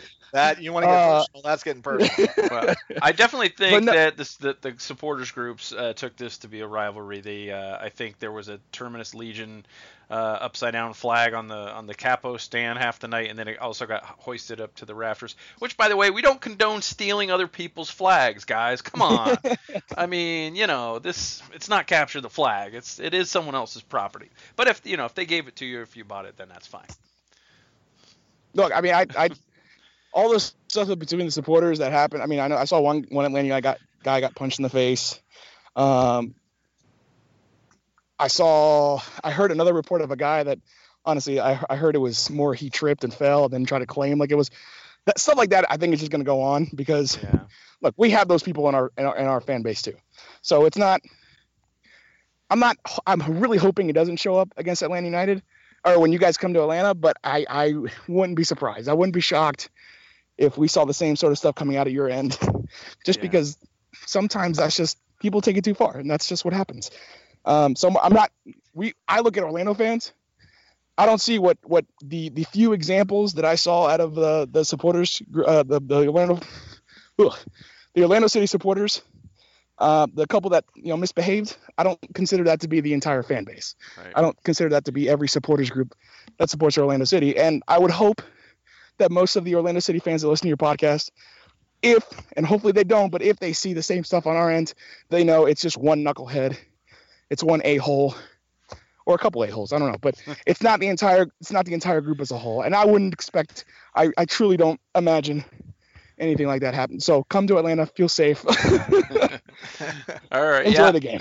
I have to say, most of the people that I have heard from that sat near Atlanta fans or dealt with Atlanta fans throughout the course of Friday evening had good things to say. So that's a good testament to the fact that it is a couple rotten apples that can spoil the whole bunch. I mean, it doesn't take much to ruin a reputation. It only takes one or two idiots to ruin the reputation of a whole fan base. So hopefully everybody will keep in mind that just because we support a sports team from a different geographic location, it doesn't make anybody superior or inferior to the others, and it's okay to razz the other team's fans, but let's keep it human a little bit. I think that's. I was gonna ask, do you guys know how many people are going to Orlando yet? Sorry, are you going to Atlanta? I don't have a number. I'm pretty sure it's going to be a sizable contingent, maybe something similar in size, or maybe a little larger since it's a bigger capacity than what Atlanta had. Well, I will say Atlanta had the best traveling support so far of any team that we've seen so far. I think being driving distance certainly helps with that, and I thought for the most part that they showed pretty well. I thought they did well. I don't know how they like the tifo. I've heard mixed reactions to the tifo. I'm being a Walking Dead fan. I thought the tifo was awesome, but I thought it looked cool. If you could separate, sure. If you can take it for what it's worth. Yeah, there is this connotation of violence in it, but I thought it looked cool. I'm not going to deny that. I thought it looked pretty cool. I think part of a tifo is it's supposed to intimidate the opposition, so I think you had that element to it. I think it was, it's a pop culture thing, so I think that was cool. I mean, I think when we went to Seattle, they had, a big foot stomping on a cat, and I don't think that anybody in Seattle did that thinking, animal cruelty, Right. So I think people just need to, lighten up a little bit when it comes to tifos. Tifos are supposed to be fun and over the top and that kind of thing. So, anyway, Eric, before we let you get out of here, just want to kind of get your thoughts on how you think round 2 might go now that these teams have had a look at each other, number one, but number two, there will be arrested Kyle Larin and the addition of Dom Dwyer to the Orlando lineup. I don't know. How do you guys do in packed stadiums with 45,000 people? Because that's gonna be the true. That's gonna be the true test. Usually it's our stadium when it has that many people, because that's what we were used to at the Citrus Bowl. But we've.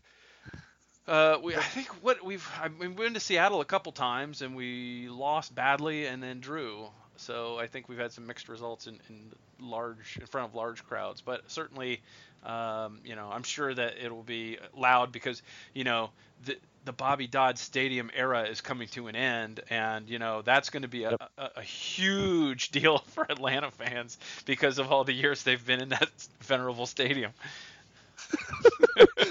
Yeah, the years. No, but look, it'll always be our first home. So as much as you joke about it, it's gonna hold a special place in the heart of a lot of Atlanta United fans. Look, if it's the exact same lineup that Tata trotted out there the first go around, and you guys are gonna start Dom Dwyer and Kyle Larin up top, then I'm more nervous than I was the first time. If Martinez is in the game, I think it's a completely different story. I think it's much more even. I think that if anything, it's going to be slightly an edge for Atlanta because of the home crowd, and that's really about it. Everything else is going to be even. So I mean, I expected a 4-3 affair in the first one. We got a 1-0 game. So like I said last time, when you think you know what's going to happen in an MLS game, MLS finds a way to give you the middle finger and punch you right in the face. So. Yeah, you did actually say that last week, so yeah. I did, and of course, when I say it, I'm proven right by MLS. But I think that it'll be a rather similar affair. Maybe not 1-0, but maybe a tightly contested game, maybe like a 2-1 type of game. And I mean, honestly, hoping that we send Bobby Dodd off right. All right, you heard it here first. He hopes that Orlando City wins. Nope. Oh, well, you said right. You said right. Okay. We're agreeing with you. Yeah. Eric Quintana, thanks so much for being a good sport, coming back on our podcast, and not gloating too much after Atlanta's 1-0 win on Friday in the first meeting of the two southeasternmost MLS teams. Eric, you can find his work at Mouths of the South podcast and also at Dirty South Soccer. Thanks so much for coming back on the show, and I'm sure we'll talk to you again down the road. Not a problem. I'm not gloating now, but when we beat you 3 out of the last 3 times, then I'll gloat. Okay, no pressure.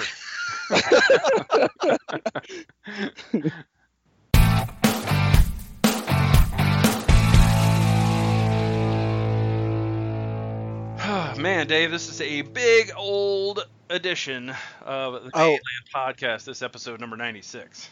Let me just say something that earlier. When this whole hit, I said, and the podcast just got longer. It did. It got longer because we definitely went very in-depth on the Dom thing, for sure. Well, you know what? People are going to want to listen to that, though. I hope that's true. I don't know how. I'll be interested to see how many stay till the end of this one. All right, well, let me tell you. Here's how I listen to podcasts. I don't always listen to podcasts, like, all the way through. Mm-hmm. I mean, I'll oftentimes I'll listen to it, and because I'll do it when I'm driving and stuff. So like I'll listen to it, and then I'll go back and I'll listen to, I'll go find where I left off, and I'll listen to it in segments. So. Yeah. Okay. That's fair enough. I do the same thing, because it's just hard to find that much time all the way through. So if you're listening to us in the car, you can just stop when you get to where you're going, and then pick it back up when you get back in the car. How about that? Anyway, Dave, we got to get to the mailbag, but first I want to again thank Cody Bradley and thank Eric Quintana for being our guest this week. Very good guys to have on the show, and I'm very glad we had them on. Dave, you probably have some mailbag questions. I have some. Would you like to start us off? Okay, so Mark Johnson, make your joke. No, I'm not going to say it anymore. People that have been listening, people that have listened to us long enough know my feelings about Mark Johnson, even though it's not the same Mark Johnson. I know, but the Mark Johnson we're talking about was a little upset that you didn't keep making the joke. But anyway, okay, so Mark Johnson. He just wants to hear his name on the air. He does. Well, but to be fair, he's also a absolute every week listener. But anyway, okay, good. Mark Johnson asks what we think of regulation and promotion in MLS, and if that's a thing, and if it will happen. Promotion relegation in MLS, no, I don't think it's going to happen. I don't think it will, because that's not the way that the U.S. sports owner is wired. They want to spend their money and have a guarantee that they're going to be in the league next year. They're not going to want to spend their money and invest it and then risk being knocked down to a lower level and having less TV revenue and less of everything else, less money to spend on the players and that kind of thing. I don't see it ever happening. I just don't. I think that there's a segment of people who like it, and there's a segment of people who don't like it, and I don't think that this country needs to follow the rest of the world in every aspect of it. Does it make things interesting? Sure, because it gives you something to shoot for when your team's terrible. But other than that, I don't see that much benefit of it, and I just don't see it happening the way that U.S. Soccer is going to be structured for the foreseeable future. I completely agree with you, and it all comes down to money, and the people who have the money don't want that to happen, and since they got the money, they make the rules, and thus it won't happen. So, yeah. Pretty cut and dry there. That's the simple answer. Yes, we kind of like it when we look at it in other leagues, Premier League, blah, blah, blah, but you know what? The team that you follow and the team that I follow are really never down there near that relegation line, so we don't ever really care about it, so it doesn't hit us at our home. I would imagine that the people that are at that line probably don't like it quite as much. Yeah, I think that's a good assessment. I think it's a really good assessment. Okay, we got several questions. A few people want to know what, with Dwyer being added, what are the potential positional changes, and what are our ideal starting 11? So let's give credit to Elder Gorilla on Twitter and also to Tanner Rosalino. They both asked that same question, and I think I'll go ahead and start, Dave. I think that what I expect to see is that. Now, are we talking about going forward, or are we talking about this week? I think it's just in general. They didn't say necessarily for Atlanta. I think that once he's integrated into the system. Yeah, okay. once he's what is he here to do? And I think essentially we'll see a Dwyer-Larin partnership up top. I see Rivas slotting back into the midfield at least until or unless the team signs another offensive-minded midfielder that has some kind of movement and creativity. And so I think we'll see Rivas and Kaká as offensive, the attacking midfielders. I think Will Johnson stays in the lineup. I think either Higuita or Nocerino gets dropped. The other one will partner with Will to be the defensive player. And I guess if you would ask me which one that would be, it's really hard to drop Higuita because he's such a good, enforcer on the defensive end. But I just don't see him as a guy who links the back line and the midfield. I think it might be Higuita's to start with, but I think maybe he plays his way out of that and Nocerino comes back in. So that's my thought is a Rivas, Higuita, Johnson, Kaká midfield until maybe Nocerino eventually takes that spot from Higuita. I think we definitely see Dom up top with Kyle Larin. No changes at the back. That's what I see as the starting 11. That's what I see as the ideal starting 11. And I don't think we'll see any real difference. I think also we could see potentially Barnes get some more time in the midfield, and maybe Rivas is a super sub. Maybe that could happen as well. Okay, so I'm going to agree with you on most of that, except for one thing. I think that Higuita is the one that is pulled out. I think Nocerino stays in just because of consistency. I know the stats on Higuita, that we score more when he's in there and all that, but at the same time, I feel that we also give away more balls in the midfield when he's in there rather than Nocerino. So I think that for the time being, at least, Nocerino is in there for consistency. Backline stays the same. Kaká, Nocerino, Johnson, and I'm blanking. Whoever. Kaká. Wait, no, I said Kaká. Rivas, Kaká. Rivas, yes. Rivas, and Rivas drops back. And then, of course, Dom and Larin up top. So that's how I see it. As far as Barnes, we've talked. The only problem I have, and I like the idea of as Rivas as a super sub, is the amount of money we're paying him and him wanting to be willing to do that. That would be the only question on that, is if he would want to be that role, and I don't think that he necessarily would. I think he's excellent in that role. I think it's the perfect role for him, but Once again, I don't know that that's something that would keep him happy. And as a matter of fact, I even brought it up earlier in the season, and you told me that he wouldn't be happy with that. So that's my only concern about that. I don't think anybody's happy being the sub, but I think someone has to be, and I think that somebody's going to have to get used to the idea. Right. So, I mean, is it right? So is it Barnes? Is it Rivas? I think if it's Rivas and he's coming in and he's scoring a bunch of goals, okay, maybe he's okay with that. But I could even see Barnes and Rivas rotate depending on the opponent. Do we need speed more? Yeah. Do we need more more? Sure. Somebody who'd run at players. I mean, it just depends. It'll be interesting to see, but I think we'll get an idea pretty quickly within the first 2 or 3 games what Jason Kreis is thinking. So, and I think regardless, we both agree that Dom being there and Rivas being able to move back to the midfield and create whichever midfield we have at that point is still better than what we had now. Probably so. It remains to be seen, but at least the strikers are more consistently good than they were.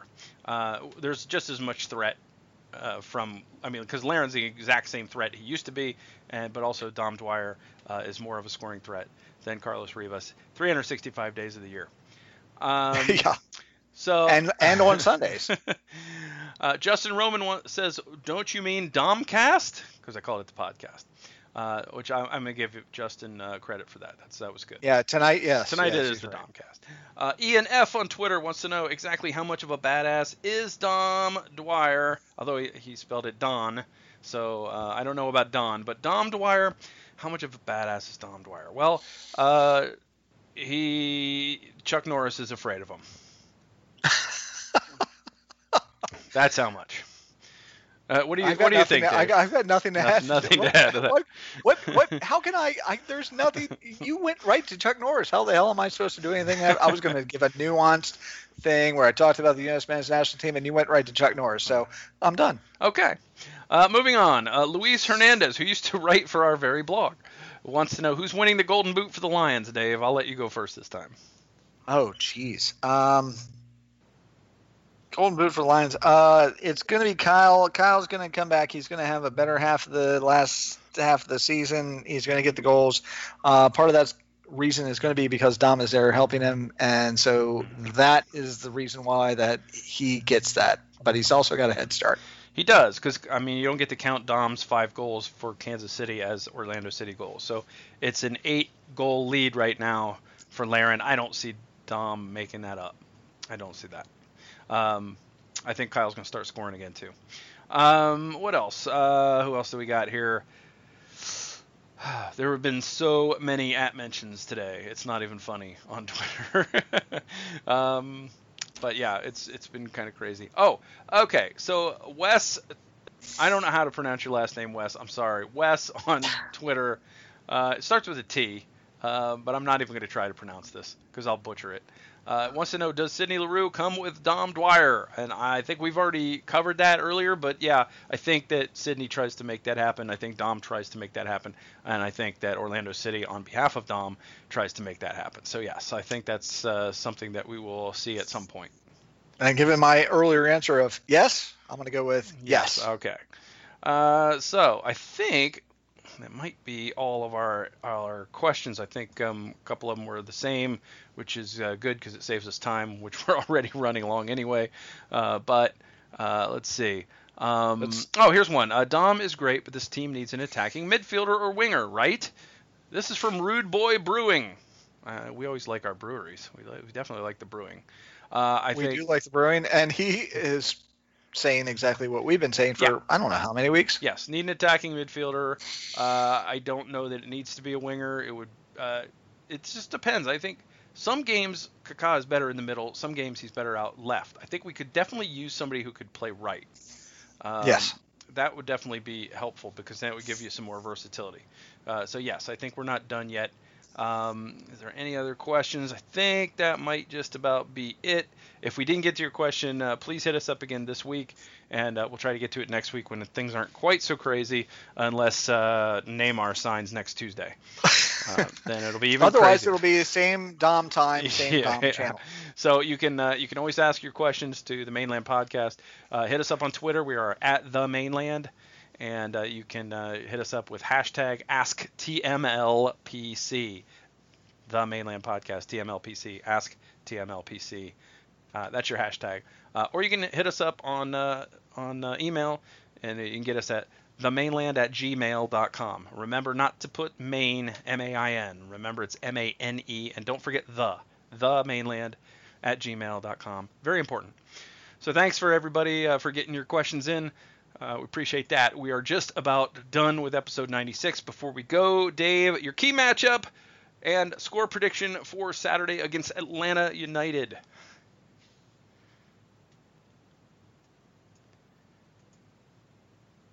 David Rowe.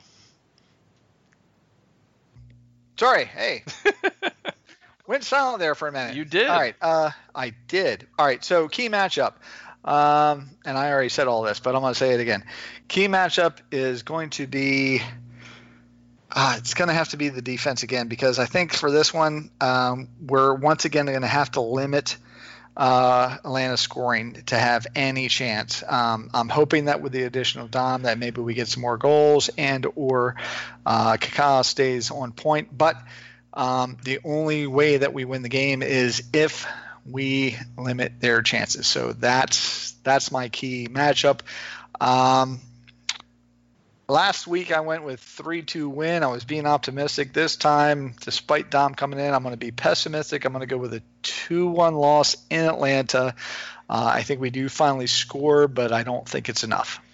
Yeah, I'm going to go 2-1 loss just like last week. I think last week I said 2-1 loss. And you did. Since I was wrong, I'm doubling down on that score line. I'm like, well, dang it, I'll keep trying it. All right. Hey, most of the time when we both predict the same thing, we're completely wrong. Yeah, I that would be good. But really, it's not it's not something I want to see, but it's really going to be tough. I think anytime you're bringing in a new player, even if they don't start the game, there is a little bit of a feeling out process, a little bit of confusion, a little bit of uncertainty, a lack of chemistry. I also think that the size of this signing is a little bit of a distraction this week, maybe. That could affect things. And I also do think that, like Eric said earlier, even though that Atlanta's only played a dozen or so home games at Bobby Dodd, I do think they want to close their stadium out with a win. So I think they're going to be very amped up for that game. They may have Joseph Martinez back. So I think it's going to be very difficult, because it's always difficult on the road anyway in this league. I would like to see I would just like to be completely wrong, go up there and just blow them off the field. But when's the last time Orlando City did that? And I'm expecting a tight game and maybe another heartbreaking goal late. Well, all I'm going to say is I was wrong last week, and hopefully I'll be wrong this week again. If you're going to pick against Orlando and be wrong, I'm good with that. Yeah, that's kind of what I was figuring. So I last week didn't work out. Let's try it this way, see if it works out. All right, we've taken enough of our listeners' time for 1 week. Believe it or not, we are conscious of your needs to get on with your day. So yes, we will sign off here. I definitely want to thank again Cody Bradley from thebluetestament.com and also from starsandstripesfc.com for being with us, giving us the sporting Kansas City point of view on the Dom Dwyer deal. I definitely want to thank Eric Quintana from Mouths of the South podcast and DirtySouthSoccer.com for stopping by and being our goat, our nemesis, and also being a good sport and a funny dude. Thanks, Eric, for being on the show. We will be back next week to discuss the Gold Cup final, the Tournament of Nations, Orlando City at Atlanta United, OCB returning to action against Charleston Battery. That's on the road on Saturday as well. And is that everything, Dave? Did I cover everything? Well, barring any other signings, yeah, probably. Yeah, okay. The Neymar signing to Orlando City, we'll cover that as well. And the reason I keep bringing up Neymar is we asked for a player this week as our guest, and when I talked to Rafa Cabrera, I said, I guess you were a little busy today, so probably didn't get that guest. And he said, yeah, it's been crazy. We could do it next week unless we sign Neymar. So that's why I keep bringing up Neymar. So anyway, if we sign Neymar, we will probably have just as long of a podcast next week. So for Dave Rowe, I thank you for listening. Please read our stuff at themainland.com. Follow us on Twitter at The Mainland. Like our Facebook page, facebook.com/TheMainland. And please give us a star rating on iTunes so we can move up and reach a wider audience. On behalf of Dave Rowe, I am Michael Citro, the managing editor and founder of TheMainland.com, signing off the way I always do by saying, Go City!